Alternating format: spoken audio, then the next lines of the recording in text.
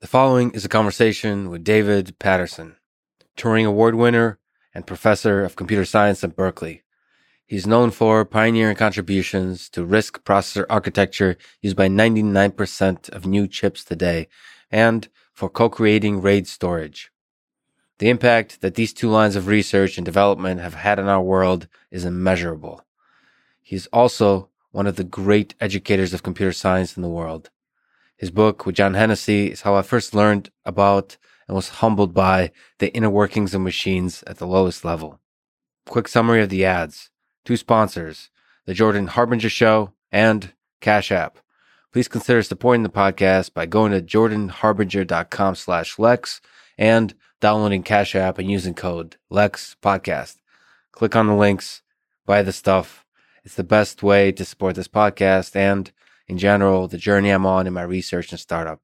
This is the Artificial Intelligence Podcast. If you enjoy it, subscribe on YouTube, review it with 5 stars on Apple Podcast, support it on Patreon, or connect with me on Twitter at Lex Friedman, spelled without the E, just Fridman. As usual, I'll do a few minutes of ads now and never any ads in the middle that can break the flow of the conversation. This episode is supported by The Jordan Harbinger Show. Go to jordanharbinger.com/Lex. It's how he knows I sent you. On that page, there's links to subscribe to it on Apple Podcasts, Spotify, and everywhere else. I've been binging on this podcast. It's amazing. Jordan is a great human being. He gets the best out of his guests, dives deep, calls them out when it's needed, and makes the whole thing fun to listen to. He's interviewed Kobe Bryant, Mark Cuban, Neil deGrasse Tyson, Garry Kasparov, and many more. I recently listened to his conversation with Frank Abagnale, author of Catch Me If You Can, and one of the world's most famous con men. Perfect podcast length and topic for a recent long-distance run that I did. Again, go to jordanharbinger.com/Lex to give him my love and to support this podcast. Subscribe also on Apple Podcasts, Spotify, and everywhere else. This show is presented by Cash App, the greatest sponsor of this podcast ever, and the #1 finance app in the App Store. When you get it, use code LEXPODCAST. Cash App lets you send money to friends, buy Bitcoin, and invest in the stock market with as little as $1. Since Cash App allows you to buy Bitcoin, let me mention that cryptocurrency in the context of the history of money is fascinating. I recommend Ascent of Money as a great book on this history. Also, the audiobook is amazing. Debits and credits on ledgers started around 30,000 years ago. The US dollar created over 200 years ago, and the first decentralized cryptocurrency released just over 10 years ago. So given that history, cryptocurrency is still very much in its early days of development, but it's still aiming to, and just might, redefine the nature of money.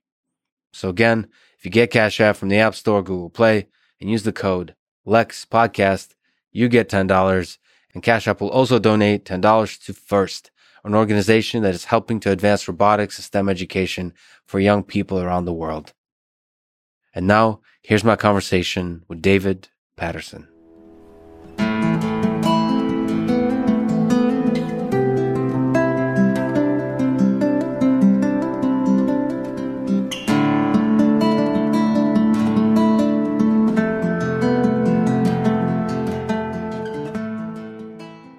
Let's start with the big historical question. How have computers changed in the past 50 years at both the fundamental architectural level and in general, in your eyes? Well, the biggest thing that happened was the invention of the microprocessor. So computers that used to fill up several rooms could fit inside your cell phone. And not only did they get smaller, they got a lot faster. So they're million times faster than they were 50 years ago, and they're much cheaper, and they're ubiquitous. There's 7.8 billion people on this planet. Probably half of them have cell phones right now, which is remarkable. There's probably more microprocessors than there are people. Sure. I don't know what the ratio is, but I'm sure it's above 1. Maybe it's 10 to 1 or some number like that. What is a microprocessor? So a way to say what a microprocessor is to tell you what's inside a computer. So a computer forever has classically had 5 pieces. There's input and output, which kind of naturally, as you'd expect, is input is like speech or typing, and output is displays. There's a memory, and like the name sounds, it remembers things. So it's integrated circuits whose job is you put information in, and when you ask for it, it comes back out. That's memory. And the third part is the processor, where the microprocessor comes from. And that has two pieces as well. And that is the control, which is kind of the brain of the processor, and the what's called the arithmetic unit. It's kind of the brawn of the computer. So if you think of as a human body, the arithmetic unit, the thing that does the number crunching, is the body, and the control is the brain. So those five pieces: input, output, memory, arithmetic unit, and control have been in computers since the very dawn. And the last two are considered the processor. So a microprocessor simply means a processor that fits on a microchip, and that was invented about 40 years ago. Was the first microprocessor. It's interesting that you refer to the arithmetic unit as like you connect it to the body, and the controller's the brain. So I guess I never thought of it that way. It's a nice way to think of it, because most of the actions the microprocessor does in terms of literally sort of computation, but the microprocessor does computation. It processes information, and most of the thing it does is basic arithmetic operations. What are the operations, by the way? It's a lot like a calculator. So there are add instructions, subtract instructions, multiply and divide. And kind of the brilliance of the invention of the computer or the processor is that it performs very trivial operations, but it just performs billions of them per second. And what we're capable of doing is writing software that can take these very trivial instructions and have them create tasks that can do things better than human beings can do today.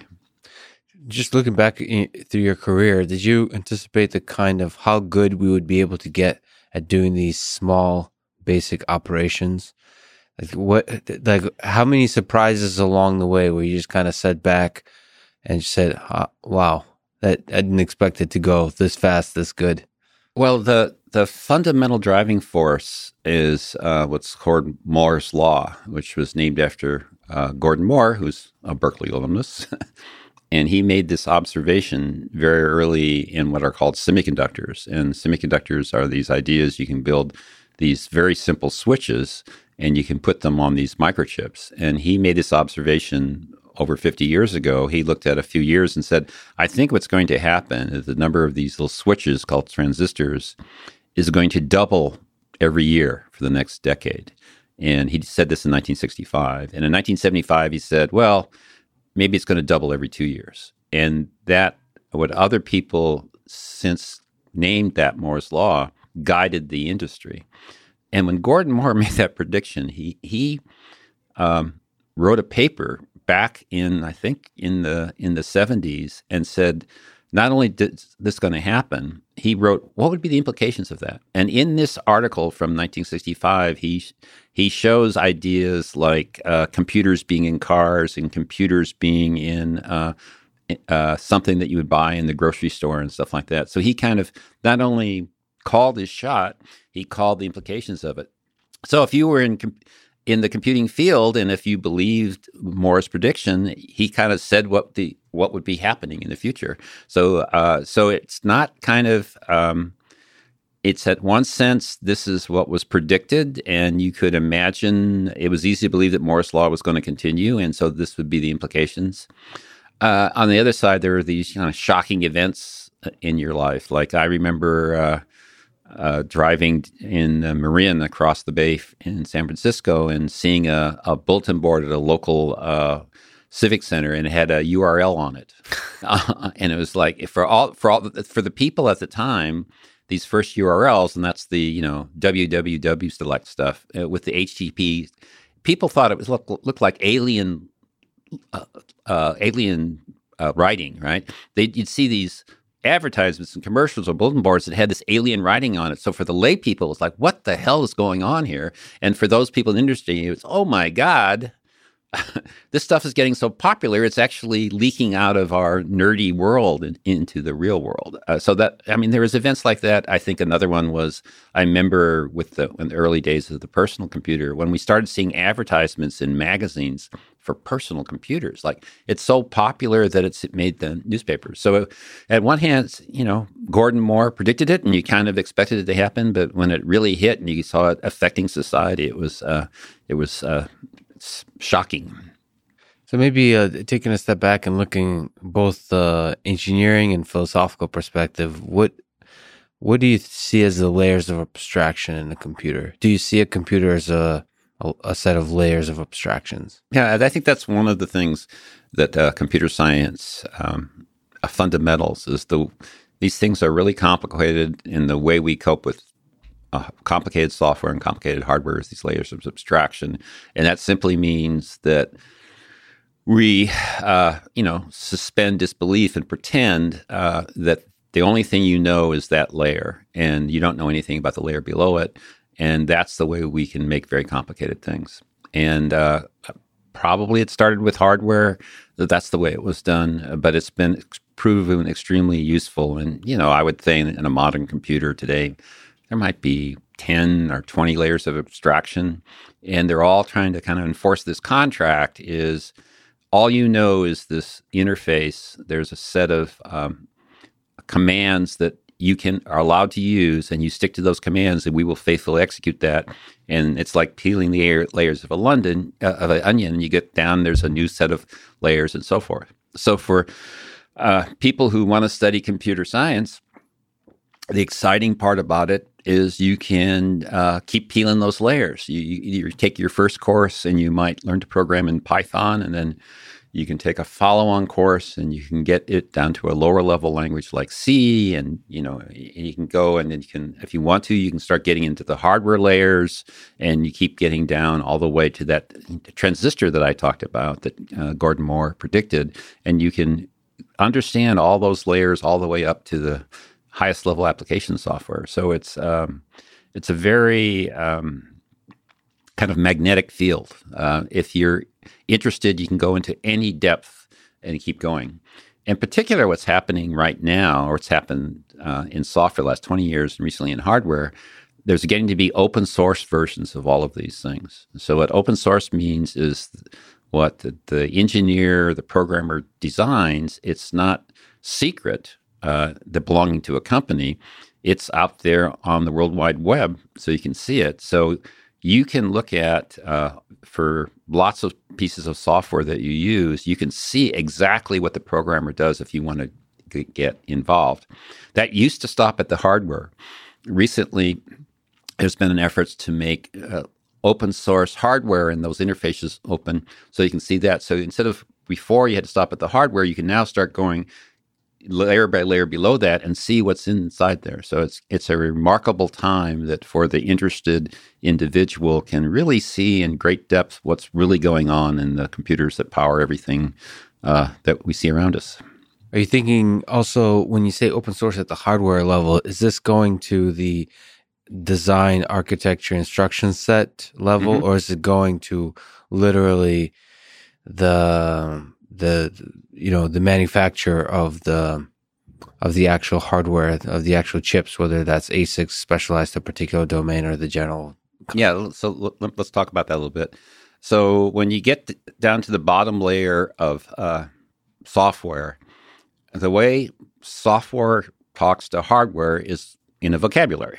And what we call that vocabulary, we call that, the words of that vocabulary are called instructions. And the technical term for the vocabulary is instruction set. So those instructions are like what we talked about earlier. There can be instructions like add, subtract, and multiply, divide. There's instructions to put data into memory, which is called a store instruction, and to get data back, which is called a load instructions. And those simple instructions go back to the very dawn of computing. And in 1950, the commercial computer had these instructions. So that's the instruction set that we're talking about. So up until, I'd say, 10 years ago, these instruction sets are all proprietary. So a very popular one is owned by Intel, the one that's in the cloud and in all the PCs in the world.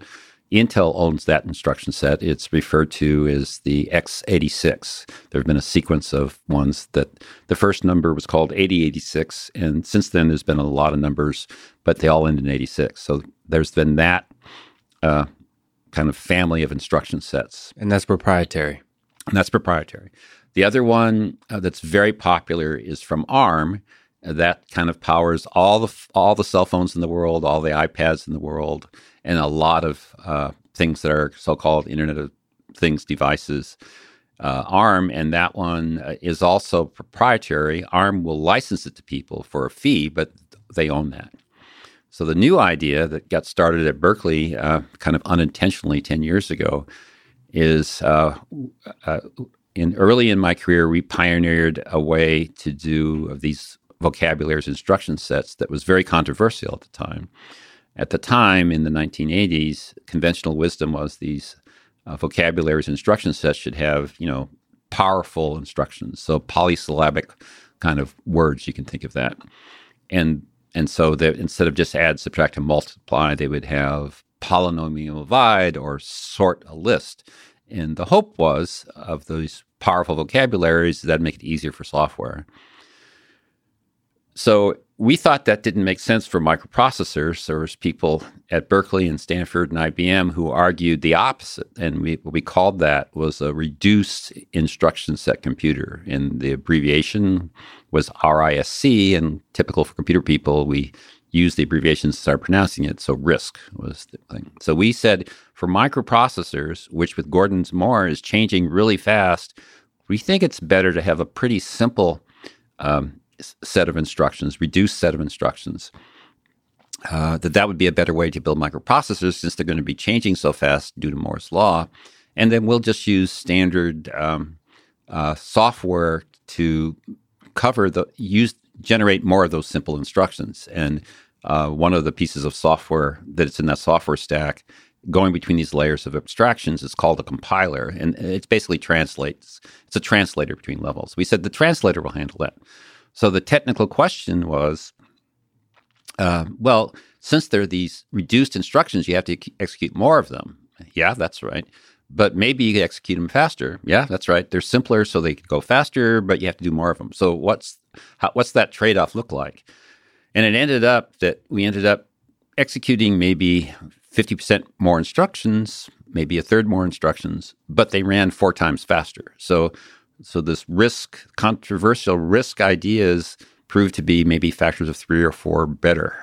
I love that this idea was controversial and almost kind of like rebellious. So that's in the context of what was more conventional is the complex instructional set computing. So how would you pronounce that? CISC. CISC versus right. RISC. So RISC versus CISC. And believe it or not, this sounds very, very, who cares about this, right? It was violently debated at several conferences. It's like, what's the right way to go?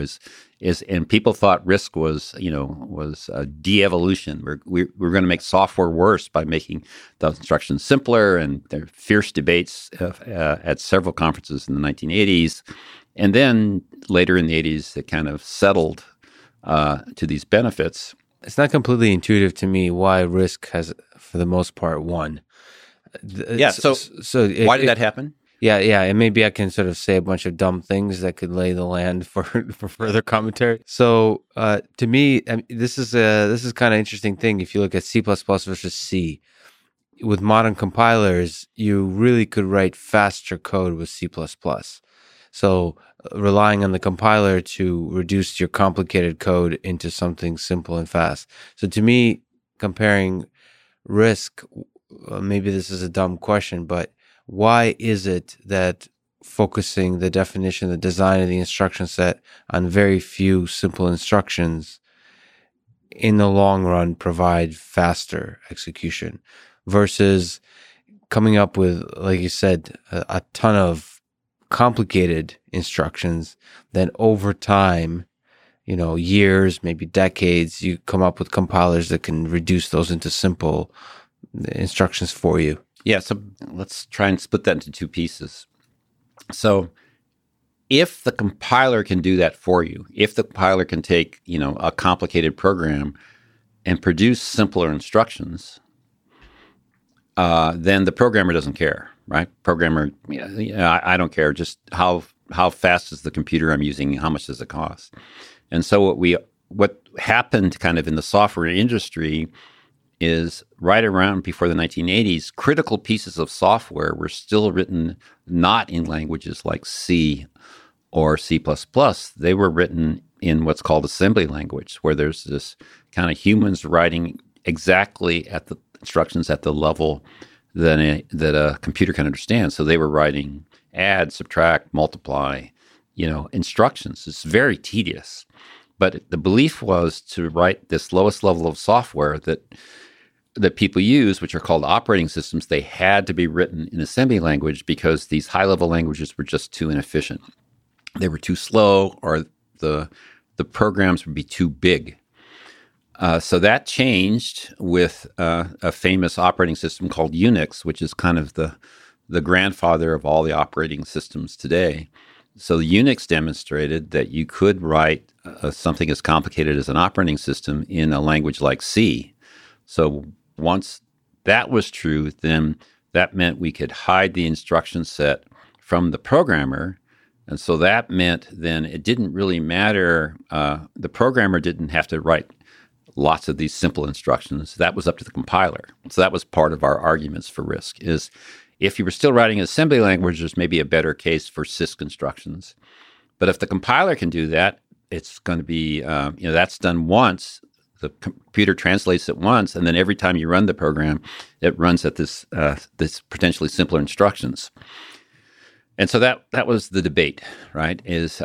Because people would acknowledge that the simpler instructions could lead to a faster computer. You can think of monosyllabic instructions. You could say them, if you think of reading, you could probably read them faster or say them faster than long instructions. The same thing, that analogy works pretty well for hardware. And as long as you didn't have to read a lot more of those instructions, you could win. So that's the basic idea for RISC. But it's interesting that in that discussion of Unix and C, that there's only one step of levels of abstraction from the code that's really the closest to the machine to the code that's written by human. It's at least to me, again, perhaps a dumb intuition, but it feels like there might have been more layers, sort of different kinds of humans stacked on top of each other. So what's true and not true about what you said is several of the layers of software, if you here, two layers would be, suppose we just talk about two layers. That would be the operating system, like you get from Microsoft or from Apple, like iOS or the Windows operating system. And let's say applications that run on top of it, like Word or Excel. So both the operating system could be written in C and the application could be written in C. Yes. But you could construct those two layers, and the applications absolutely do call upon the operating system. And the change was that both of them could be written in higher level languages. Yes. So it's one step of a translation, but you can still build many layers of abstraction of software on top of that. And that's how things are done today. So still today, many of the layers that you'll deal with, you may deal with debuggers, you may deal with linkers. There's libraries. Many of those today will be written in C++, say, even though that language is pretty ancient. And even the Python interpreter is probably written in C or C++. So lots of layers there are probably written in these some old-fashioned efficient languages that still take one step to produce these instructions, produce RISC instructions, but they're composed, each layer of software invokes one another through these interfaces, and you can get 10 layers of software that way. So in general, the RISC was developed here at Berkeley? It was kind of the three places that were these radicals that advocated for this against the rest of the community were IBM, Berkeley, and Stanford. You're one of these radicals, and how radical did you feel? How confident did you feel? How doubtful where that risk might be the right approach, because you can also intuit that is kind of taking a step back into simplicity, not Right. forward into simplicity. Yeah, no, it was easy to make. It was easy to make the argument against it. Well, this was my colleague John Hennessy at Stanford and I. We were both assistant professors, and for me, I just believed in the power of our ideas. I thought what we were saying made sense. Moore's law is going to move fast. The other thing that I didn't mention is one of the surprises of these complex instruction sets. You could certainly write these complex instructions if the programmer is writing them themselves. It turned out to be kind of difficult for the compiler to generate those complex instructions. Kind of ironically, you'd have to find the right circumstances that just exactly fit this complex instruction. It was actually easier for the compiler to generate these simple instructions. So not only did these complex instructions make the hardware more difficult to build, often the compiler wouldn't even use them. And so it's harder to build. The compiler doesn't use them that much. The simple instructions go better with Moore's law. The number of transistors is doubling every 2 years. So we're going to have, you want to reduce the time to design the microprocessor. That may be more important than the number of instructions. So I think we believed in that we were right, that this was the best idea. Then the question became in these debates, well, yeah, that's a good technical idea, but in the business world, this doesn't matter. There's other things that matter. It's like arguing that if there's a standard width of railroad tracks and you've come up with a better width, but the whole world is covered in railroad tracks, so your ideas have no chance of success, Right. Commercial success. It was technically right, but commercially it'll be insignificant.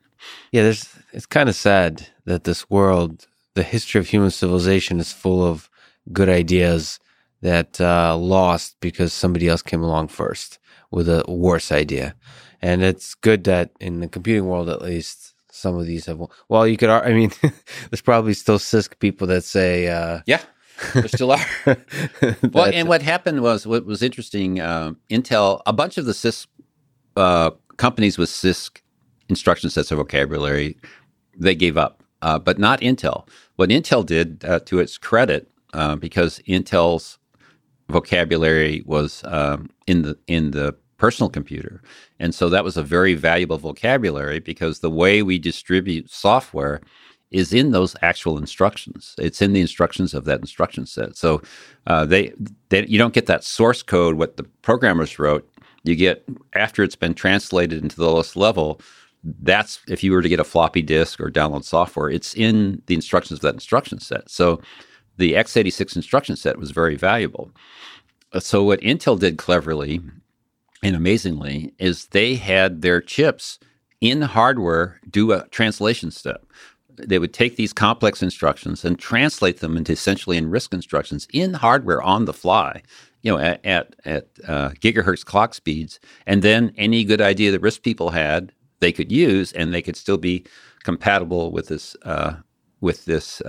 really valuable PC software base, and which also had very high volumes, 100 million personal computers per year. So the CISC architecture in the business world was actually won in this PC era.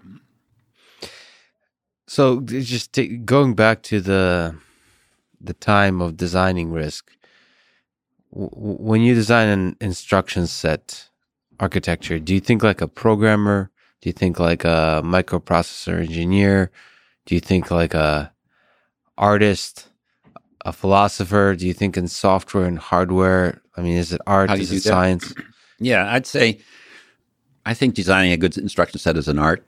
And I think you're trying to balance the simplicity and speed of execution with how easy it will be for compilers to use it, right? You're trying to create an instruction set that everything in there can be used by compilers. There's not things that are missing that'll make it difficult for the program to run. They run efficiently, but you want it to be easy to build as well. So it's that kind of, so I'd say you're thinking hardware, trying to find a hardware software compromise that'll work well. And it's, it's a matter of taste, right? It's kind of fun to build instruction sets. It's not that hard to build an instruction set, but to build one that catches on and people use, you have to be, fortunate to be in the right place in the right time, or have a design that people really like. Are you using metrics? So is it quantifiable? Because you kind of have to anticipate the kind of programs that people will write ahead of time. So can you use numbers? Can you use metrics? Can you quantify something ahead of time? Or is this, again, that's the art part where you're kind of anticipating? No, it's a big change. Kind of what happened, I think, from Hennessy's and my perspective in the 1980s. What happened was going from kind of really, taste and hunches to quantifiable. And in fact, he and I wrote a textbook at the end of the 1980s called Computer Architecture, A Quantitative Approach. I heard of that. And it's the thing, it had a pretty big impact in the field, because we went from textbooks that kind of listed, so here's what this computer does, and here's the pros and cons, and here's what this computer does and pros and cons, to something where there were formulas and equations where you could measure things. So specifically for instruction sets, what we do, and some other fields do, is we agree upon a set of programs, which we call benchmarks, and a suite of programs. And then you develop both the hardware and the compiler, and you get numbers on how well your computer does given its instruction set, and how well you implemented it in your microprocessor, and how good your compilers are. And in computer architecture, we, using professors' terms, we grade on a curve rather than grade on an absolute scale. So when you say, these programs ran this fast, well, that's kind of interesting, but how do you know it's better? Well, you compare it to other computers of the same time. So the best way we know how to turn it into a kind of more science and experimental and quantitative is to compare yourself to other computers of the same era that have the same access to the same kind of technology on commonly agreed benchmark programs. So maybe to toss up two possible directions we can go. One is, what are the different trade-offs in designing architectures? We've been already talking about CISC and RISC, but maybe a little bit more detail in terms of specific features that you were thinking about. And the other side is, what are the metrics that you're thinking about when looking at these trade-offs? Yeah, well, let's talk about the metrics. So during these debates, we actually had kind of a hard time convincing people the ideas. And partly we didn't have a formula to explain it. And a few years into it, we hit upon a formula that helped explain what was going on. And I think if we can do this, see how it works orally to do this. So see if I can do a formula orally. Let's see. So So fundamentally, the way you measure performance is how long does it take a program to run. If you have 10 programs, and typically these benchmarks were sweet because you'd want to have 10 programs so they could represent lots of different applications.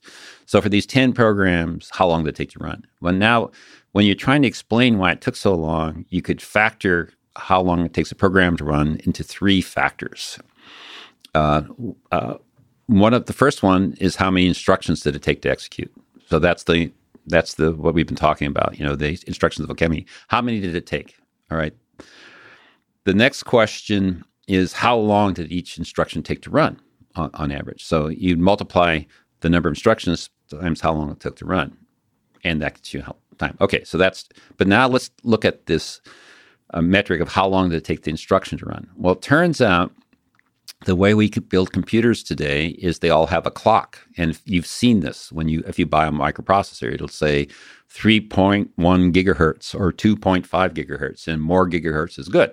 Well, what that is the speed of the clock. So 2.5 gigahertz turns out to be 4 billionths of an instruction, or 4 nanoseconds.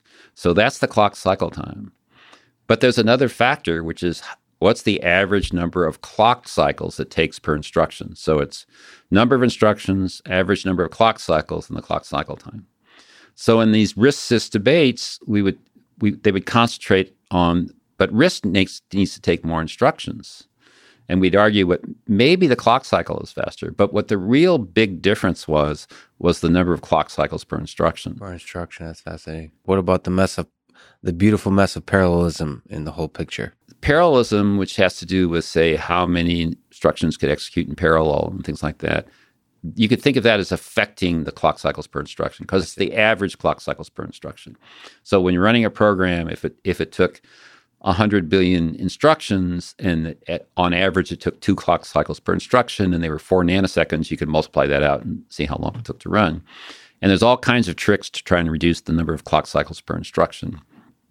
But it turned out that the way they would do these complex instructions is they would actually build what we would call an interpreter in a very simple hardware interpreter. But it turned out that for the CISC instructions, if you had to use one of those interpreters, it would be like 10 clock cycles per instruction, where the RISC instructions could be 2. So there'd be this factor of 5 advantage in clock cycles per instruction. We have to execute, say, 25 or 50% more instructions. So that's where the win would come.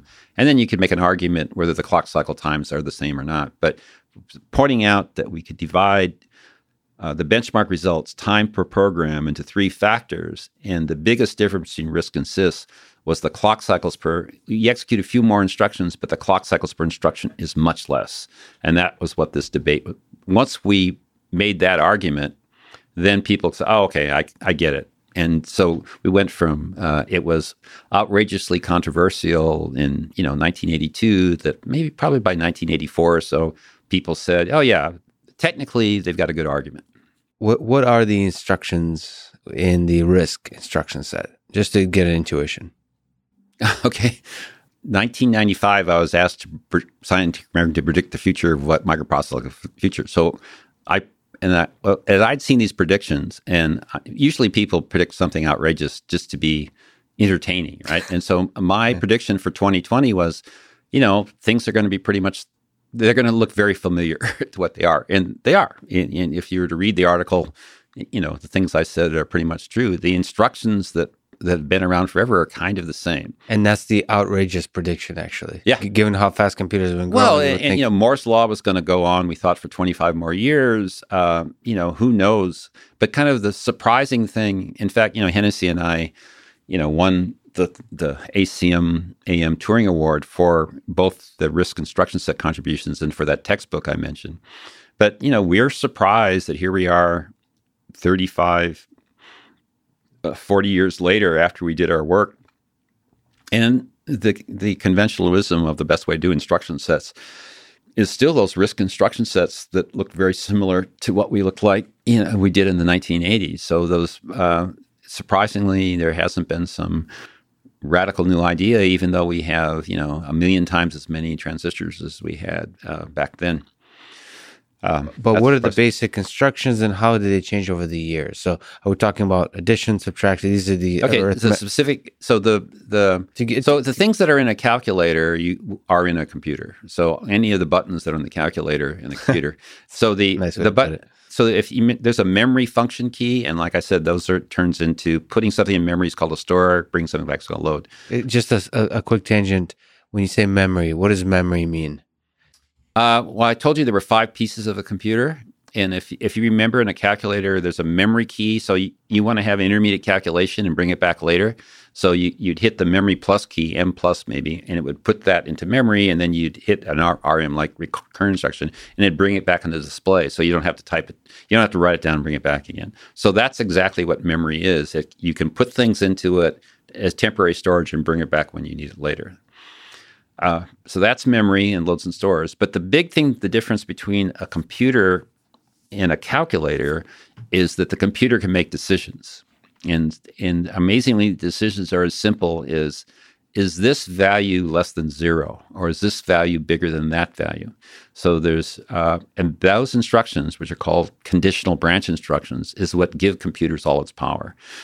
If you were in the early days of computing before what's called the general purpose microprocessor, people would write these instructions kind of in hardware, but it couldn't make decisions. It would do the same thing over and over again. with the power of having branch instructions, it can look at things and make decisions automatically. And it can make these decisions, billions of times per second. And amazingly enough, we can get, thanks to advances in machine learning, we can create programs that can do something smarter than human beings can do.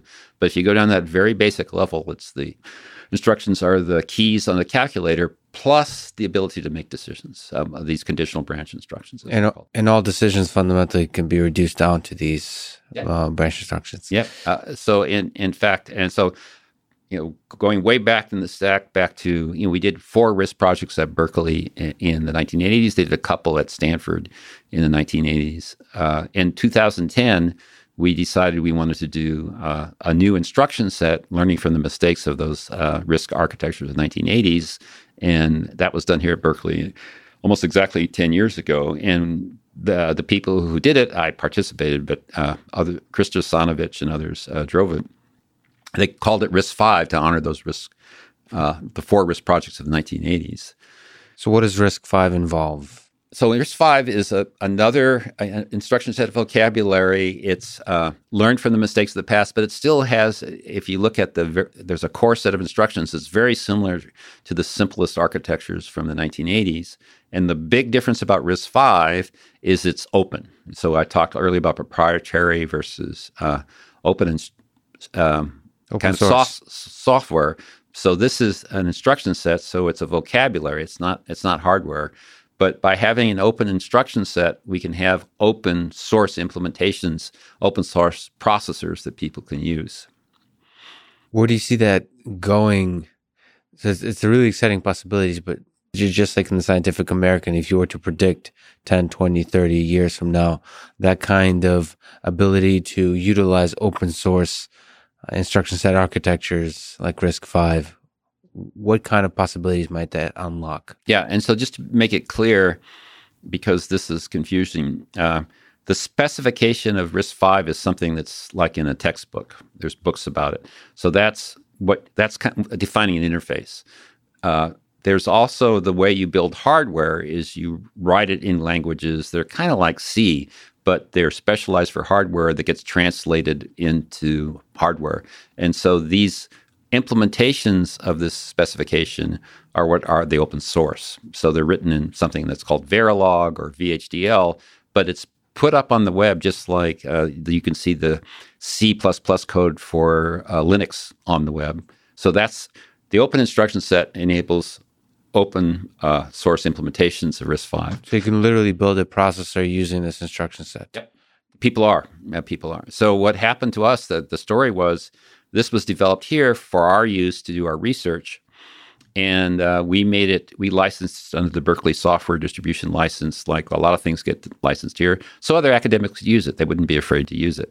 And then about 2014, we started getting complaints that we were using it in our research and in our courses. And we got complaints from people in industry is, why did you change your instruction set between the fall and the spring semester? And well, we get complaints from industry all the time. Why the hell do you care what we do with our instruction set? And then when we talked to them, we found out there was this thirst for this idea of an open instruction set architecture. And they had been looking for one. They stumbled upon ours at Berkeley, thought it was, boy, this looks great. We should use this one. And so once we realized there was this need for an open instruction set architecture, we thought that's a great idea. And then we started supporting it and tried to make it happen. So this was we accidentally stumbled into this need, and our timing was good. And so it's really taking off. Universities are good at starting things, but they're not good at sustaining things. So like Linux has a Linux Foundation, there's a RISC-V Foundation that we started. There's an annual conferences, and the first one was done, I think, January of 2015, and the one that was just last December, and it had 50 people at it, and this one last December had, 1,700 people were at it, and the companies excited all over the world. So if predicting into the future, if we were doing 25 years, I would predict that RISC-V will be, possibly the most popular instruction set architecture out there, because it's a pretty good instruction set architecture, and it's open and free, and there's no reason lots of people shouldn't use it. and there's benefits. Just like Linux is so popular today compared to 20 years ago, the fact that you can get access to it for free, you can modify it, you can improve it for all those same arguments, and so people collaborate to make it a better system for everybody to use, and that works in software. And I expect the same thing will happen in hardware. So if you look at ARM, Intel, MIPS, if you look at just the lay of the land, and what do you think, just for me, because I'm not familiar how difficult this kind of transition would, how much challenges this kind of transition would entail, do you see, let me ask my dumb question another way. No, I know where you're headed. Well, there's a bunch. I think the thing you point out, there's these very popular proprietary instruction sets, the x86. And so how do we move to RISC-V potentially in sort of in the span of 5, 10, 20 years, a kind of a unification? Given that the devices, the kind of way we use devices, IoT, mobile devices, and in the cloud keeps changing. Well, part of it, a big piece of it, is the software stack. And right now, looking forward, there seem to be three important markets. There's the cloud, and the cloud is simply companies like Alibaba and Amazon and Google, Microsoft, having these giant data centers with tens of thousands of servers in maybe 100 of these data centers all over the world. And that's what the cloud is. So the computer that dominates the cloud is the x86 instruction set. So the instruction sets used in the cloud are the x86. Almost 100% of that today is x86. The other big thing are cell phones and laptops. Those are the big things today. I mean, the PC is also dominated by the x86 instruction set, but those sales are dwindling. There's maybe 200 million PCs a year, and is there 1.5 billion phones a year? There's numbers like that. So for the phones, that's dominated by ARM. And now, and a reason that I talked about the software stacks, and the third category is Internet of Things, which is basically embedded devices, things in your cars and your microwaves everywhere. So what's different about those three categories is for the cloud, the software that runs in the cloud is determined by these companies, Alibaba, Amazon, Google, Microsoft. So they control that software stack. For the cell phones, there's both for Android and Apple, the software they supply, but both of them have marketplaces where anybody in the world can build software. And that software is translated or compiled down and shipped in the vocabulary of ARM. So that's what's referred to as binary compatible, because the instructions are turned into numbers, binary numbers, and shipped around the world. So, so just a quick interruption. So ARM, what is ARM? ARM is an instruction set, like a RISC-based. Yeah, it's a RISC-based instruction set. It's a proprietary one. ARM stands for Advanced RISC Machine. ARM is the name where the company is. So it's a proprietary RISC architecture. So, and it's been around for a while, and it's surely the most popular instruction set in the world right now. Every year, billions of chips are using the ARM design in this post-PC era. Was it one of the early RISC adopters of the RISC idea? The first ARM goes back, 86 or so. So Berkeley and Stanford did their work in the early 80s.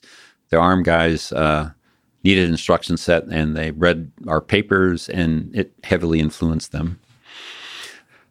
So getting back to my story, what about Internet of Things? Well, software is not shipped in Internet of Things. It's the embedded device.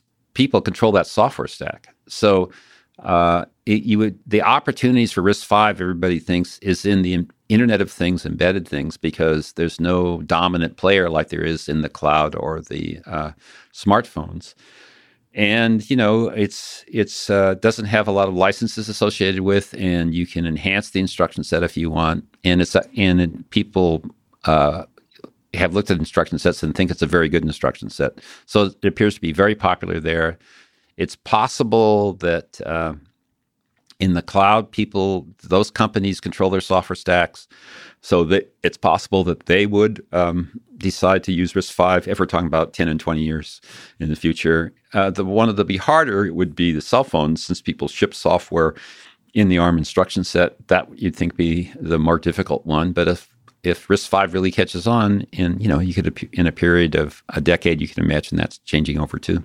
Do you have a sense why RISC-V or ARM has dominated? You mentioned these three categories. Why did ARM dominate? Why does it dominate the mobile device space? Mm-hmm. And maybe my naive intuition is that there are some aspects of power efficiency that are important that somehow come along with RISC. Well, part of it is for these old CISC instruction sets, like in the x86, it was more expensive to these for they're older, so they have disadvantages in them because they were designed 40 years ago. But also they have to translate in hardware from CISC instructions to RISC instructions on the fly, and that costs both silicon area. The chips are bigger to be able to do that, and it uses more power. So ARM has, which has followed this RISC philosophy, is seen to be much more energy efficient. And in today's computer world, both in the cloud and the cell phone and Internet of Things, it isn't the limiting resource isn't the number of transistors you can fit in the chip. It's how much power can you dissipate for your application. So by having a reduced instruction set, that's possible to have a simpler hardware which is more energy efficient. And energy efficiency is incredibly important in the cloud. When you have tens of thousands of computers in a data center, you want to have the most energy efficient ones there as well. And of course, for embedded things running off of batteries, you want those to be more energy efficient, and the cell phones too. So I think it's believed that there's a energy disadvantage of using these more complex instruction set architectures. So the other aspect of this is, if we look at Apple, Qualcomm, Samsung, Huawei, all use the ARM architecture, and yet the performance of the systems varies. I mean, I don't know whose opinion you take on, but Apple for some reason seems to perform better in terms of these implementations, these architectures. So where's the magic enter the picture? How's that happen? Yeah. So what ARM pioneered was a new business model. Is they said, well, here's our proprietary instruction set, and we'll give you two ways to do it. Either we'll give you one of these implementations written in things like C called Verilog, and you can just use ours. You have to pay money for that. Not only we'll give you we'll license you to do that, or you could design your own. And so we're talking about numbers like tens of millions of dollars to have the right to design your own, since the instruction set belongs to them. So Apple got one of those, the right to build their own. Most of the other people who build like Android phones just get one of the designs from ARM to do it themselves. So Apple developed a really good microprocessor design team. They acquired a very good team that was building other microprocessors and brought them into the company to build their designs. So the instruction sets are the same, the specifications are the same, but their hardware design is much more efficient than I think everybody else's. And that's given Apple an advantage in the marketplace, in that the iPhones tend to be faster than most everybody else's phones that are there. It'd be nice to be able to jump around and kind of explore different little sides of this. But let me ask one sort of romanticized question. What to you is the most beautiful aspect or idea of RISC instruction set or instruction sets, or the work that you've done? I was always attracted to the idea of, small is beautiful, right? Is that the temptation in engineering, it's kind of easy to make things more complicated. It's harder to come up with it's more difficult, surprisingly, to come up with a simple, elegant solution. And I think there's a bunch of small features of RISC in general that, where you can see this examples of keeping it simpler makes it more elegant. Specifically in RISC-V, which, I was kind of the mentor in the program, but it was really driven by Krista Osanovich and two graduate students, Andrew Waterman and Jensip Lee, is they hit upon this idea of having a subset of instructions, a nice, simple subset instructions like 40-ish instructions that all software, the software stack for RISC-V can run just on those 40 instructions. And then they provide optional features that could accelerate the performance instructions that, if you needed them, could be very helpful, but you don't need to have them. And that's really a new idea. So RISC-V has right now maybe 5 optional subsets that you can pull in, but the software runs without them. If you just want to build the core 40 instructions, that's fine. You can do that. So this is fantastic educationally, is you can explain computers. You only have to explain 40 instructions and not thousands of them. Also, if you invent some wild and crazy new technology like biological computing, you'd like a nice, simple instruction set. And you can RISC-V, if you implement those core instructions, you can run, really interesting programs on top of that. So this idea of a core set of instructions that the software stack runs on, and then optional features that if you turn them on, the compilers will use, but you don't have to, I think is a powerful idea. What's happened in the past for the proprietary instruction sets is when they add new instructions, it becomes required piece. And so that all microprocessors in the future have to use those instructions. So it's kind of like, for a lot of people, as they get older, they gain weight, right? that weight and age are correlated. And so you can see these instruction sets getting bigger and bigger as they get older. So RISC-V, lets you be as slim as you're as a teenager, and you only have to add these extra features if you're really going to use them, rather than you have no choice. You have to keep growing with the instruction set. I don't know if the analogy holds up, but that's a beautiful notion that it's almost like a nudge towards, here's the simple core. That's the essential. Yeah, I think the surprising thing is still, if we brought back, the pioneers from the 1950s and showed them the instruction set architectures, they'd understand it. They'd say, wow, that doesn't look that different. Well, I'm surprised. And it may be something, to talk about philosophical things. I mean, there may be something powerful about those, 40 or 50 instructions, that all you need is these commands like these instructions that we talked about. And that is sufficient to build, to bring about, artificial intelligence. And so it's a surprising to me that as complicated as it is to build these things, microprocessors where the line widths are narrower than the wavelength of light, is this amazing technologies at some fundamental level. The commands that software executes are really pretty straightforward and haven't changed that much in decades, what a surprising outcome. So underlying all computation, all Turing machines, all artificial intelligence systems perhaps might be a very simple instruction set like a RISC-V, or it's... Yeah, I mean, that's kind of what I said. I was interested to see, I had another more senior faculty colleague, and he had written something in Scientific American, and, his 25 years in the future, and his turned out about when I was a young professor, and he said, "Yep, I checked it. I was interested to see how that was going to turn out for me, and it held up pretty well. But yeah, so there must be something fundamental about those instructions that were capable of creating intelligence from pretty primitive operations, and just doing them really fast." You kind of mentioned a different, maybe radical computational medium like biological, and there's other ideas. So there's a lot of spaces in ASIC, so it's domain specific, and then there could be quantum computers, and so we can think of all of those different mediums and types of computation. What's the connection between swapping out different hardware systems in the instruction set? Do you see those as disjoint, or are they fundamentally coupled? Yeah. So kind of if we go back to the history, when Moore's law is in full effect and you're getting twice as many transistors every couple of years, kind of the challenge for computer designers is, how can we take advantage of that? How can we turn those transistors into better computers, faster typically. And so there was an era, I guess, in the 80s and 90s where computers were doubling performance every 18 months.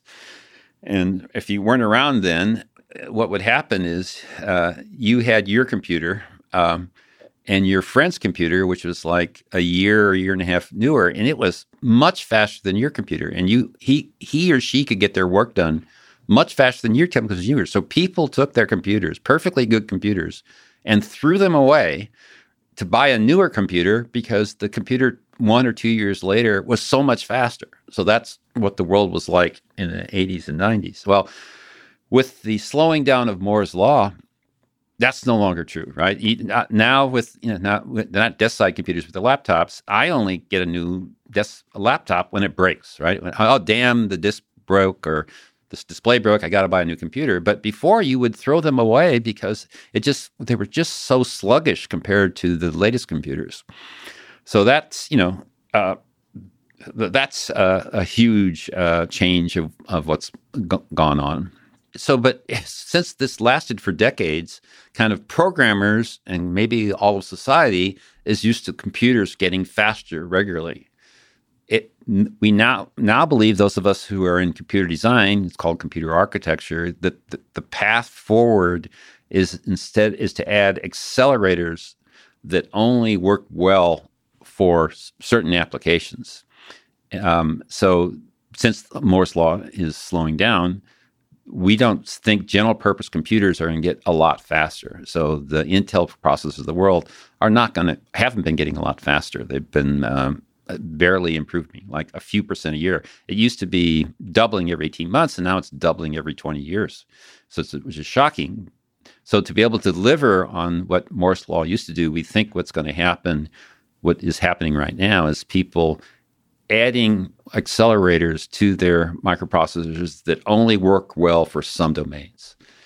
And by sheer coincidence, at the same time that this is happening, has been this revolution in artificial intelligence called machine learning. So as I'm sure your other guests have said, AI had these two competing schools of thought, is that we could figure out artificial intelligence by just writing the rules top down, or that was wrong. You had to look at data and infer what the rules are, the machine learning. And what's happened in the last decade or 8 years is machine learning has won. And it turns out that machine learning, the hardware you build for machine learning, is pretty much multiply. The matrix multiply is a key feature for the way machine learning is done. So that's a godsend for computer designers. We know how to make matrix multiply run really fast. So general purpose microprocessors are slowing down. We're adding accelerators for machine learning that fundamentally are doing matrix multiplies much more efficiently than general purpose computers have done.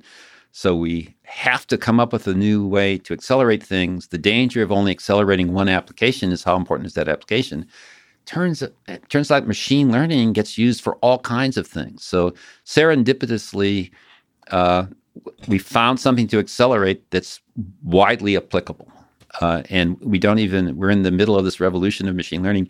We're not sure what the limits of machine learning are. So this has been kind of a godsend if you're going to be able to deliver on improved performance, as long as people are moving their programs to be embracing more machine learning, we know how to give them more performance, even as Moore's law is slowing down. And counterintuitively, the machine learning mechanism, you can say is domain specific, but because it's leveraging data, it's actually could be very broad in terms of the domains it could be applied in. Yeah, that's exactly right. It's almost people sometimes talk about the idea of software 2.0. We're almost taking another step up in the abstraction layer in designing machine learning systems, because now you're programming in the space of data, in the space of hyperparameters. It's changing fundamentally the nature of programming. And so the specialized devices that accelerate the performance, especially neural network-based machine learning systems, might become the new general. Yeah. So the thing that's interesting to point out, these are not these are not tied together. The enthusiasm about machine learning, about creating programs driven from data, that we should figure out the answers from data rather than kind of top down, which is classically the way most programming is done and the way artificial intelligence used to be done. That's a movement that's going on at the same time. Coincidentally, and the first word in machine learning is machines, right? So that's going to increase the demand for computing, because instead of programmers being smart writing those things down, we're going to instead use computers to examine a lot of data to kind of create the programs. That's the idea. And remarkably, this gets used for all kinds of things very successfully. The image recognition, the language translation, the game playing, and it gets into pieces of the software stack like databases and stuff like that. We're not quite sure how general purpose it is, but that's going on independent of this hardware stuff. What's happening on the hardware side is Moore's law is slowing down right when we need a lot more cycles. Mm-hmm. It's failing us right when we need it, because there's going to be a greater increase in computing. And then this idea that we're going to do so-called domain specific. Here's a domain that your greatest fear is you'll make this one thing work, and that'll help 5% of the people in the world. Well, this looks like it's a very general purpose thing. So the timing is fortuitous that if we can keep building hardware that will accelerate machine learning, the neural networks, the timing will be right, that neural network revolution will transform software, the so-called software 2.0, and the software of the future will be very different from the software of the past. And just as our microprocessors, even though we're still going to have that same basic RISC instructions to run a big pieces of the software stack like user interfaces and stuff like that, we can accelerate the kind of the small piece that's computationally intensive. It's not lots of lines of code, but it takes a lot of cycles to run that code. That's going to be the accelerator piece. And so that's what makes this, from a computer designer's perspective, a really interesting decade. What Hennessy and I talked about in the title of our Turing Award speech is a new golden age. We see this as a very exciting decade, much like when we were assistant professors and the RISC stuff was going on. That was a very exciting time. It was where we were changing what was going on. We see this happening again. Tremendous opportunities of people, because we're fundamentally changing how software is built and how we're running it. So which layer of the abstraction do you think most of the acceleration might be happening? If you look in the next 10 years, sort of Google is working on a lot of exciting stuff with the TPU. Sort of there's closer to the hardware. There could be optimizations around closer to the instruction set. There could be optimization at the compiler level. It could be even at the higher level software stack. Yeah, it's going to be. If you think about the old RISC-SYS debate, it was both. It was software, hardware. It was the compilers improving as well as the architecture improving, and that's likely to be the way things are now. With machine learning, they're using domain-specific languages. The languages like TensorFlow and PyTorch are very popular with the machine learning people.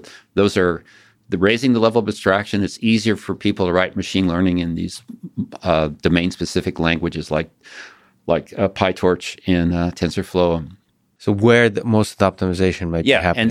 and so there'll be both the compiler piece and the hardware piece underneath it. So as you the fatal flaw for hardware people is to create really great hardware, but not have brought along the compilers. And what we're seeing right now in the marketplace, because of this enthusiasm around hardware for machine learning, is getting, probably billions of dollars invested in startup companies. We're seeing startup companies go belly up because they focused on the hardware but didn't bring the software stack along. We talked about benchmarks earlier. So I participated in machine learning, didn't really have a set of benchmarks. I think just 2 years ago, they didn't have a set of benchmarks. And we've created something called MLPerf, which is machine learning benchmark suite. And pretty much the companies who didn't invest in the software stack couldn't run MLPerf very well. And the ones who did invest in the software stack did. And we're seeing, like kind of in computer architecture, this is what happens. You have these arguments about RISC versus CISC. People spend billions of dollars in the marketplace to see who wins. And it's not a perfect comparison, but it kind of sorts things out. And we're seeing companies go out of business, and then companies like there's a company in Israel called Habana. They came up with machine learning accelerators. They had good MLPerf scores. Intel had acquired a company earlier called Nirvana a couple of years ago. They didn't reveal their MLPerf scores, which was suspicious.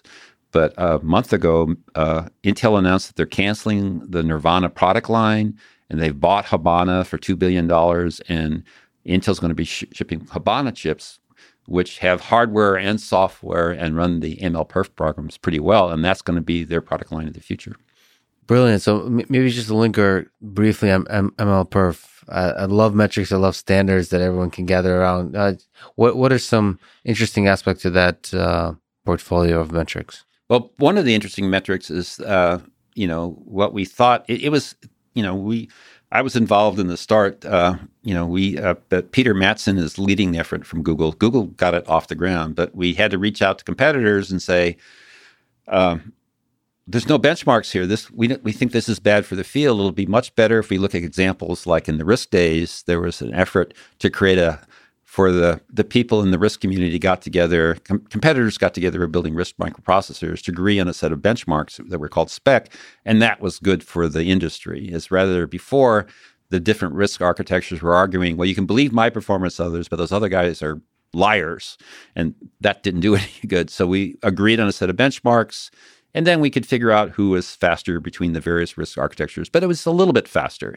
But that grew the market rather than, people were afraid to buy anything. So we argued the same thing would happen with MLPerf.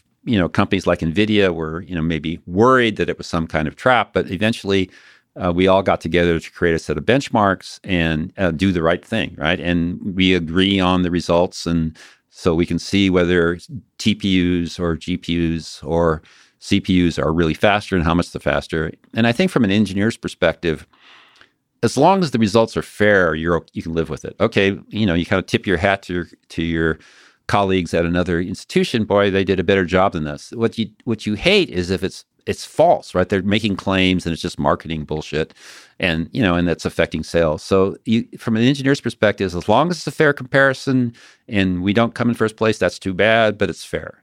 So we wanted to create that environment for MLPerf. And so now there's 10 universities and 50 companies involved. So pretty much MLPerf is the way you measure machine learning performance. And it didn't exist even 2 years ago. One of the cool things that I enjoy about the internet has a few downsides, but one of the nice things is people can see through BS a little better with the presence of these kinds of metrics. It's really nice. Companies like Google and Facebook and Twitter. Now, it's the cool thing to do is to put your engineers forward and to actually show off how well you do on these metrics. There's not sort of there's less of a desire to do marketing, less so. In my sort of naive viewpoint. I think I was trying to understand that, what's changed from the 80s in this era. I think because of things like social networking, Twitter and stuff like that, if you put up, bullshit stuff, right, that's just, purposely misleading, that you can get a violent reaction in social media pointing out the flaws in your arguments, right? And so from a marketing perspective, you have to be careful today that you didn't have to be careful, that there'll be people who put out the flaw. You can get the word out about the flaws in what you're saying much more easily today than in the past. It used to be easier to get away with it. And the other thing that's been happening in terms of showing off engineers is just in the software side, people have largely embraced open source software. Yes. It was 20 years ago, it was a dirty word at Microsoft, and today Microsoft is one of the big proponents of open source software. That's the standard way most software gets built, which really shows off your engineers because you can see, if you look at the source code, you can see who are making the commits, who's making the improvements, who are the engineers at all these companies who are really great programmers and engineers and making really solid contributions, which enhances their reputations and the reputation of the companies. So, but that's of course not everywhere. Like in the space that I work more in is autonomous vehicles, and there's still the machinery of hype and marketing is still very strong there, and there's less willingness to be open in this kind of open source way and sort of benchmark. So MLPerf represents the machine learning world is much better at being open source, about holding itself to standards of the amount of incredible benchmarks in terms of the different computer vision, natural language processing tasks actually, is incredible. Historically, it wasn't always that way. I had a graduate student working with me, David Martin. So in some fields, benchmarking has been around forever. So computer architecture, databases, maybe operating systems, benchmarks are the way you measure progress. But he was working with me and then started working with Jitendra Malik. And he's Jitendra Malik in computer vision space, who I guess you've interviewed, Jitendra. Yes. And Dave Martin told me they don't have benchmarks. Everybody has their own vision algorithm, and the way that here's my image, look at how well I do, and everybody had their own image. So David Martin, back when he did his dissertation, figured out a way to do benchmarks. He had a bunch of graduate students identify images and then ran benchmarks to see which algorithms run well. And that was, as far as I know, kind of the first time people did benchmarks in computer vision, and which was predated all the things that eventually led to ImageNet and stuff like that. But then the vision community got religion, and then once we got as far as ImageNet, then that let the guys in Toronto be able to win the ImageNet competition, and then that changed the whole world. It's a scary step, actually, because when you enter the world of benchmarks, you actually have to be good to participate, as opposed to you just believe you're the best in the world. And I think they weren't purposely misleading. I think if you don't have benchmarks, how do you know?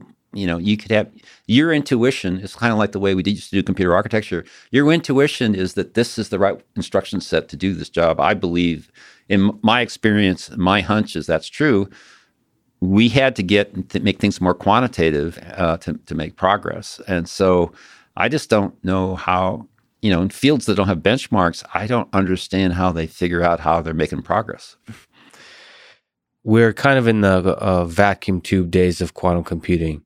What are your thoughts in this wholly different kind of space of architectures?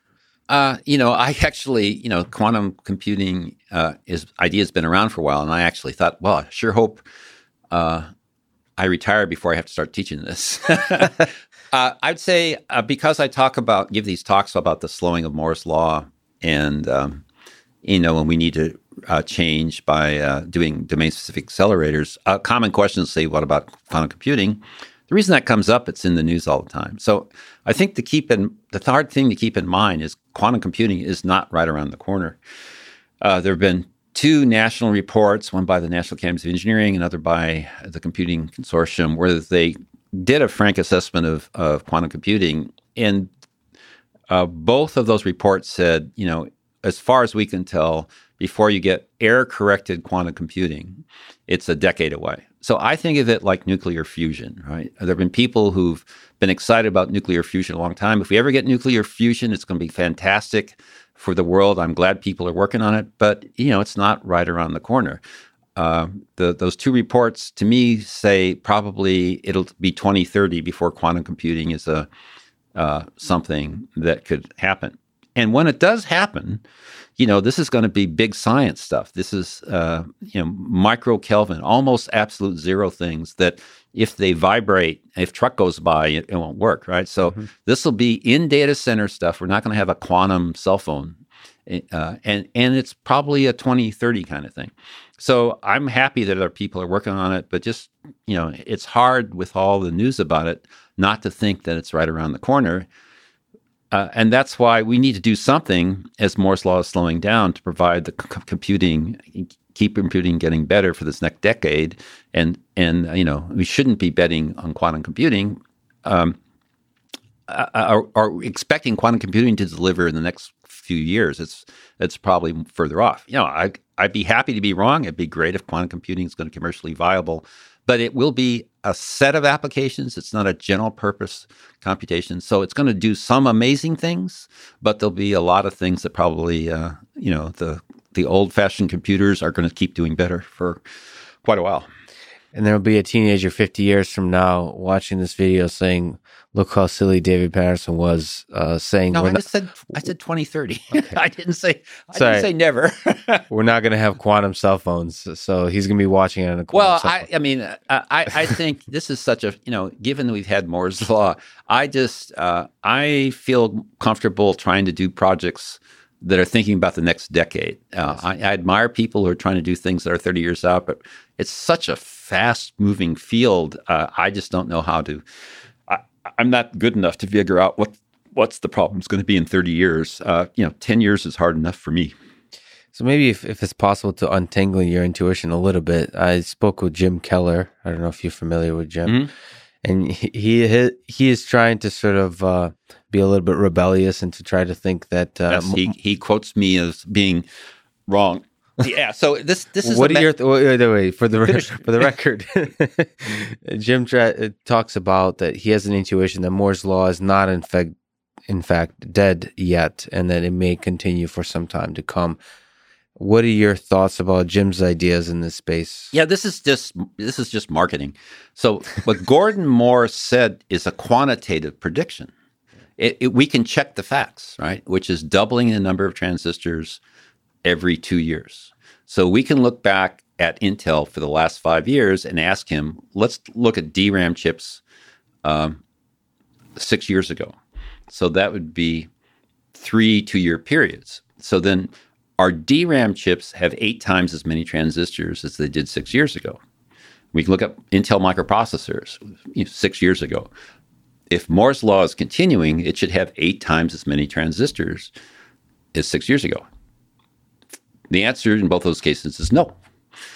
The problem has been because Moore's Law was kind of genuinely embraced by the semiconductor industry as they would make investments in semiconductor equipment to make Moore's Law come true.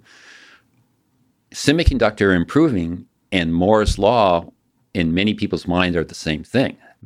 So when I say, and I'm factually correct, that Moore's Law is no longer holds, we are not doubling the transistors every years. The downside for a company like Intel is people think that means it's stopped, that technology has no longer improved. And so Jim is trying to counteract the impression that semiconductors are frozen in 2019, are never going to get better. So I never said that. All I said was Moore's Law is no more, and I'm strictly looking at the number of transistors. Because that's what Moore's Law is. There's the there's been this aura associated with Moore's Law that they've enjoyed for 50 years. About look at the field we're in. We're doubling transistors every 2 years. What an amazing field! Which is an amazing thing that they were able to pull off.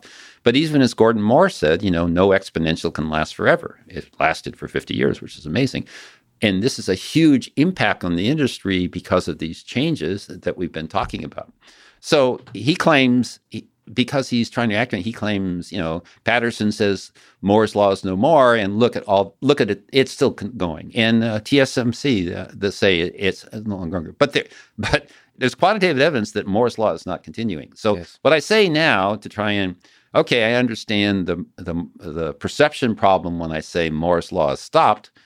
Okay, so now I say Moore's Law is slowing down, and I think Jim, which is another way of if it's predicting every 2 years and I say it's slowing down, then that's another way of saying it doesn't hold anymore. And I think Jim wouldn't disagree that it's slowing down, because that sounds like things are still getting better, just not as fast, which is another way of saying Moore's Law isn't working anymore. It's still good for marketing, but what's you don't like expanding the definition of Moore's Law, sort of. Naturally, as an educator, is this like modern politics? Does everybody get their own facts, or do we have? Moore's Law was crisp. You know, it Yes. was Carver Mead looked at his Moore's observations, drawing on a log scale, a straight line, and that's what the definition of Moore's law is.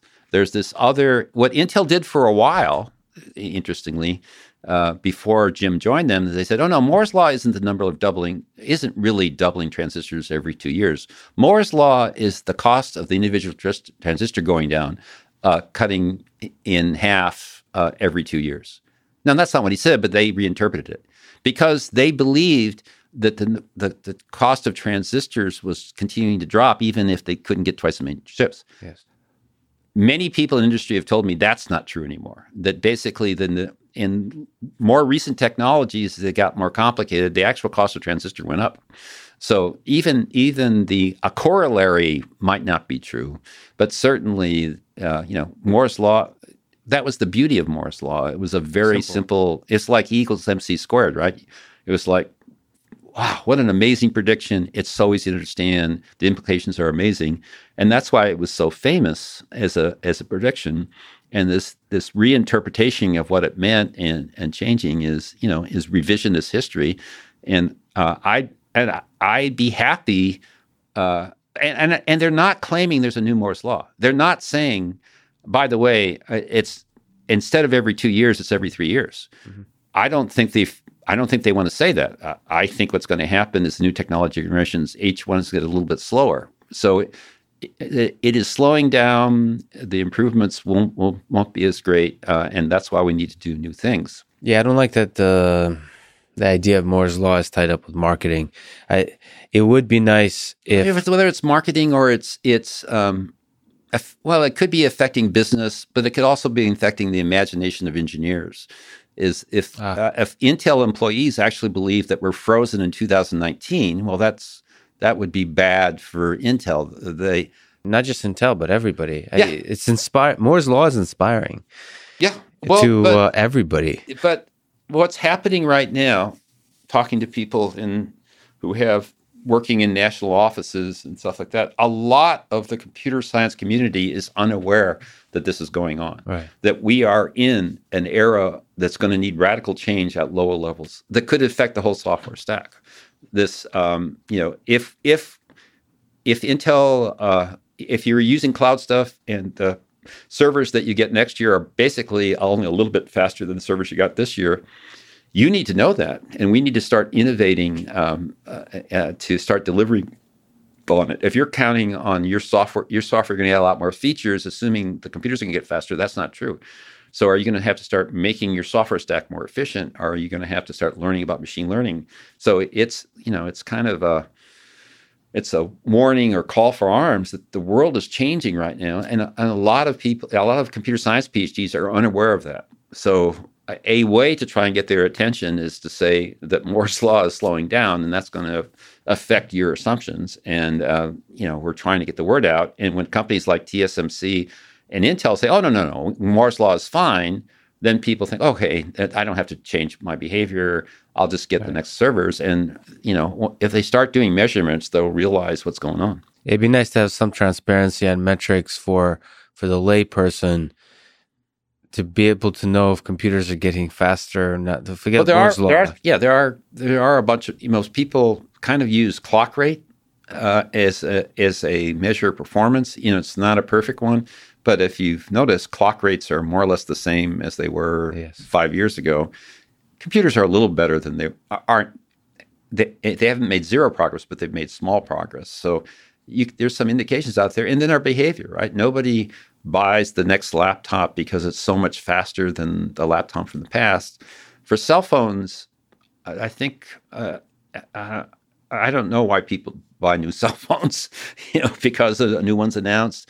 The cameras are better, but that's kind of domain specific, right? They're putting special purpose hardware to make the processing of images go much better. So that's the way they're doing it. They're not particularly.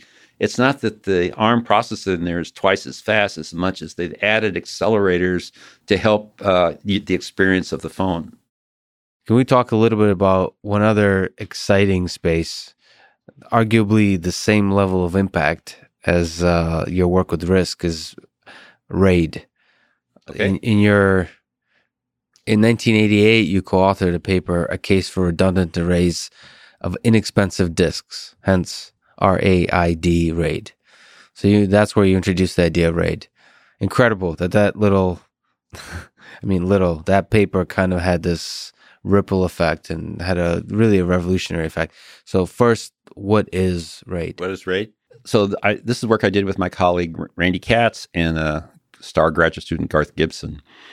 So we had just done the 4th generation RISC project, and Randy Katz, which had an early Apple Macintosh computer, at this time, everything was done with floppy disks, which are old technologies that could store things that didn't have much capacity, and you had to get any work done, you're always sticking your little floppy disk in and out because they didn't have much capacity. But they started building what are called hard disk drives, which is magnetic material that can remember information storage for the Mac. And Randy asked the question when he saw this disk next to his Mac, gee, these are brand new small things. Before that, for the big computers, the disk would be the size of washing machines. And here's something the size of a book or so. He says, I wonder what we could do with that. Well, Randy was involved in the 4th generation RISC project here at Berkeley in the 80s. So we figured out a way how to make the computation part, the processor part, go a lot faster. But what about the storage part? Can we do something to make it faster? So we hit upon the idea of taking a lot of these disks developed for personal computers and Macintoshes and putting many of them together instead of one of these washing machine size things. And so we wrote the first draft of the paper, and we'd have 40 of these little PC disks instead of one of these washing machine size things. And they would be much cheaper because they're made for PCs. And they could actually kind of be faster because there was 40 of them rather than one of them. And so we wrote a paper like that and sent it to one of our former Berkeley students at IBM. And he said, well, this is all great and good, but what about the reliability of these things? Now you have 40 of these devices, each of which are kind of PC quality, so they're not as good as these IBM washing machines. IBM dominated the storage cases. So the reliability is going to be awful. And so when we calculated it out, instead of, it breaking on average once a year, it would break every 2 weeks. So we thought about the idea and said, well, we got to address the reliability. So we did it originally for performance, but we had to do reliability. So the name Redundant Array of Inexpensive Disks is array of these disks, inexpensive like for PCs, but we have extra copies. So if one breaks, we won't lose all the information. We'll have enough redundancy that we could let some break and we can still preserve the information. So the name is an array of inexpensive disks. This is a collection of these PCs, and the R part of the name was the redundancy so they'd be reliable. And it turns out if you put a modest number of extra disks in one of these arrays, it could actually not only be as faster and cheaper than one of these washing machine disks, it could be actually more reliable because you could have a couple of breaks even with these cheap disks, whereas one failure with the washing machine thing would knock it out. Did you have a sense, just like with RISC, that in the 30 years that followed, RAID would take over as a mechanism for storage? I'd say, I think I'm naturally an optimist, but I thought our ideas were right. I thought, kind of like Moore's Law, it seemed to me, if you looked at the history of the disk drives, they went from washing machine size things, and they were getting smaller and smaller. And the volumes were with the smaller disk drives because that's where the PCs were.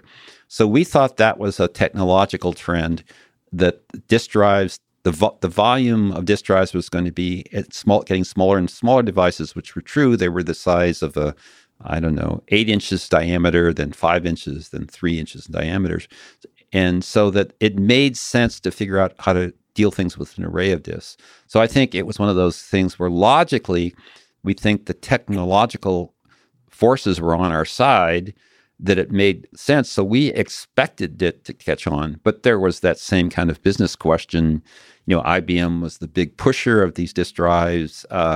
in the real world, where the technical advantage get turned into a business advantage or not. It proved to be true. It did, and so we thought we were sound technically, and it was unclear whether the business side. But we kind of, as academics, we believed that the technology should win, and it did. And if you look at those 30 years, just from your perspective, are there interesting developments in the space of storage that have happened in that time? Yeah, the big thing that happened. Well, a couple of things that happened. What we did had a modest amount of storage, so as redundancy, as people built bigger and bigger storage systems, they've added more redundancy so they could add more failures. And the biggest thing that happened in storage is, for decades, it was based on things physically spinning, called hard disk drives, where you used to turn on your computer and it would make a noise. What that noise was the disk drive spinning, and they were rotating at 60 revolutions per second. And it's like if you remember the vinyl records, have you ever seen those? That's what it looked like, and there was like a needle, like on a vinyl record, that was reading it. So the big drive change is switching that over to a semiconductor technology called flash. So within the last, I'd say, about decade, is an increasing fraction of all the computers in the world are using semiconductor for storage. The flash drive, instead of being magnetic, they're optical.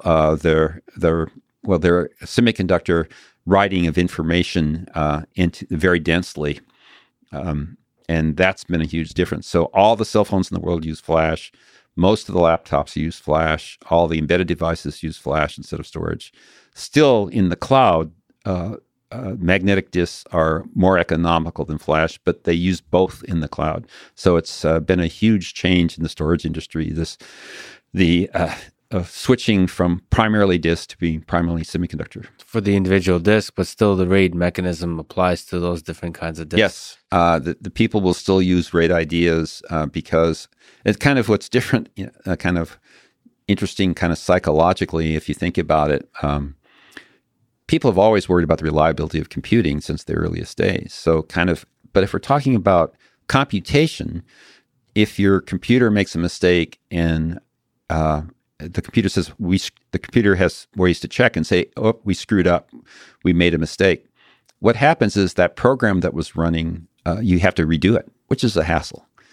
For storage, if you've sent important information away and it loses that information, you go nuts. Yeah, this is the worst. Oh my God! So if you have a laptop and you're not backing it up on the cloud or something like this, and your disk drive breaks, which it can do, you'll lose all that information and you just go crazy, right? So the importance of reliability for storage is tremendously higher than the importance of reliability for computation because of the consequences of it. So yes, so RAID ideas are still very popular even with the switch of the technology. Although flash drives are more reliable, if you're not doing anything like backing it up to get some redundancy so they handle it, you're taking great risks.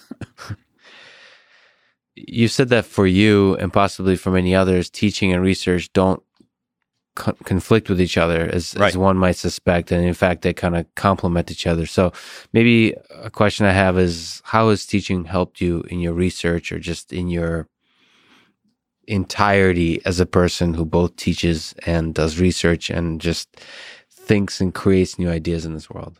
Yes, I think what happens is when you're a college student, there's this kind of tenure system in doing research. So kind of this model that, is popular in America, I think America really made it happen, is we can attract these really great faculty to research universities because they get to do research as well as teach. And that, especially in fast-moving fields, this means people are up to date and they're teaching the latest things. So, but when you run into a really bad professor, a really bad teacher, I think the students think, well, this guy must be a great researcher because why else could he be here? So as I after 40 years at Berkeley, we had a retirement party and I got a chance to reflect and I looked back at some things.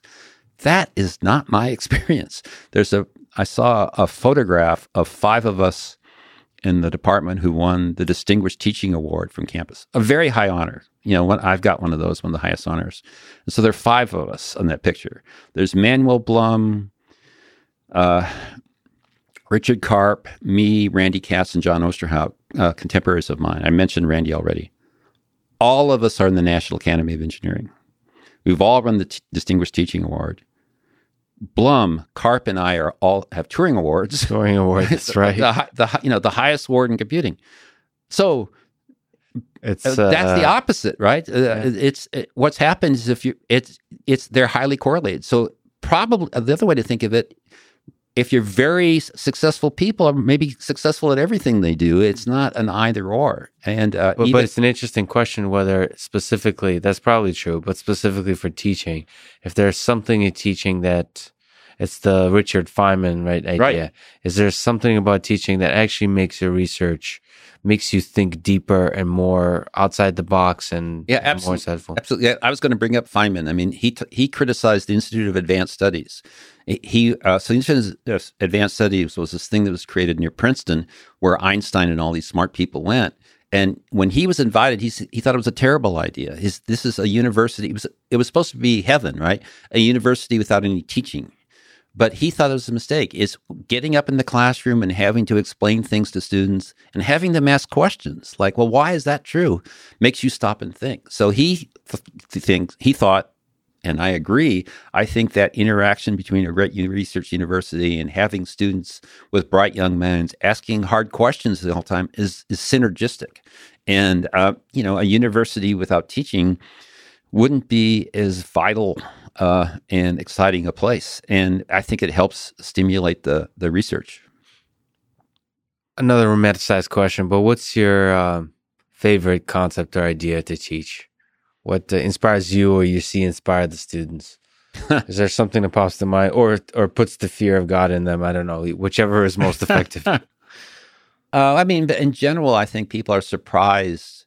I've seen a lot of people who don't think they like teaching come give guest lectures or teach a course and get hooked on seeing the lights turn on, right? You can explain something to people that they don't understand and suddenly they get something, that's important and difficult, and just seeing the lights turn on is a real satisfaction there.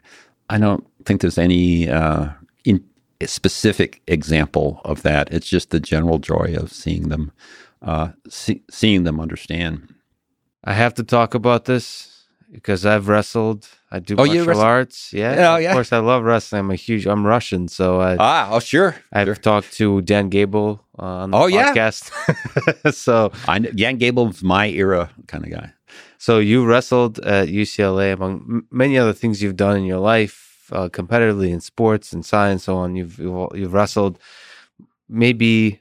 Again, continue with the romanticized questions, but what have you learned about life and maybe even science from wrestling or from... Yeah, in fact, I wrestled at UCLA, but also at El Camino Community College. And just right now, we were in the state of California, we were state champions at El Camino. And in fact, I was talking to my mom, and I got into UCLA, but I decided to go to the community college, it's much harder to go to UCLA than the community college.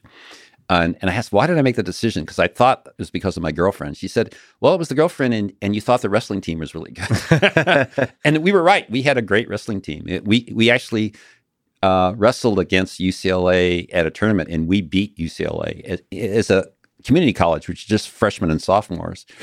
And part of the reason I brought this up is I'm going to go. They've invited me back at El Camino to give a lecture next month, and so my friend who was on the wrestling team and that we're still together, we're right now reaching out to other members of the wrestling team if we can get together for a reunion. But in terms of me, it was a huge difference. I was kind of the age cutoff. It was December 1st, and so I was almost always the youngest person in my class. And I matured later on, our family matured later. So I was almost always the smallest guy. So, I took kind of nerdy courses, but I was wrestling. So wrestling was huge for my, self-confidence in high school.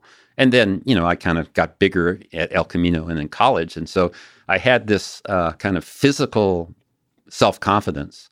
And it's translated into research self-confidence. And also kind of, I've had this feeling, even today in my 70s, if something going on in the streets that is bad physically, I'm not going to ignore it, right? I'm going to stand up and try and straighten that out. And that kind of confidence just carries through the entirety of your life. Yeah, and the same things happens intellectually. If there's something going on where people are saying something that's not true, I feel it's my job to stand up, and just like I would in the street. If there's something going on, somebody attacking some woman or something, I'm not standing by and letting that get away. So I feel it's my job to stand up. So it kind of ironically translates. The other things that turned out for both, I had really great college and high school coaches, and they believed, even though wrestling's an individual sport, that we would be more successful as a team if we bonded together, do things that we would support each other rather than everybody. In wrestling, it's a one-on-one, and you could be everybody's on their own. But he felt if we bonded as a team, we'd succeed.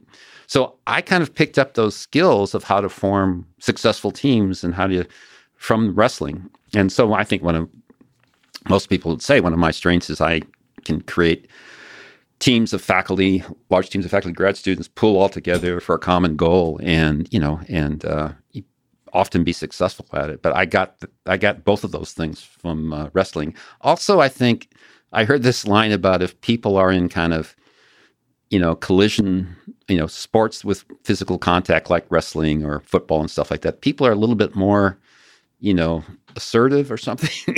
And so I think that also comes through as, didn't shy away from the risk debates. I enjoyed taking on the arguments and stuff like that. So I'm really glad I did wrestling. I think it was really good for my self-image, and I learned a lot from it. So I think that's, sports done well, there's really lots of positives you can take about it, of leadership, how to form teams and how to be successful. So we've talked about metrics a lot. There's a really cool, in terms of bench press and weightlifting, pound years metric that you've developed that we don't have time to talk about, but it's a really cool one that people should look into. It's rethinking the way we think about metrics and weightlifting. But let me talk about metrics more broadly, since that appeals to you in all forms. Let's look at the most ridiculous, the biggest question of the meaning of life. If you were to try to put metrics on a life well lived, what would those metrics be? Yeah, a friend of mine, Randy Katz, said this. He said, when it's time to sign off, it's the measure isn't the number of zeros in your bank account; it's the number of inches in the obituary in the New York Times. was he said it? I think having. This is a cliche, is that people don't die wishing they'd spent more time in the office, right? As I reflect upon my career, there have been, a dozen things, say, I've been proud of. A lot of them aren't papers or scientific results. Certainly my family, my wife, we've been married more than 50 years, kids and grandkids, that's really precious. Education things I've done, I'm very proud of, books and courses. I did some help with underrepresented groups that was effective. So it was interesting to see what were the things I reflected. I had hundreds of papers, but some of them were the papers, like the risk and rate stuff that I'm proud of. But a lot of them were not those things. So people who are just spend their lives, going after the dollars or going after all the papers in the world, that's probably not the things that are afterwards you're going to care about. When I was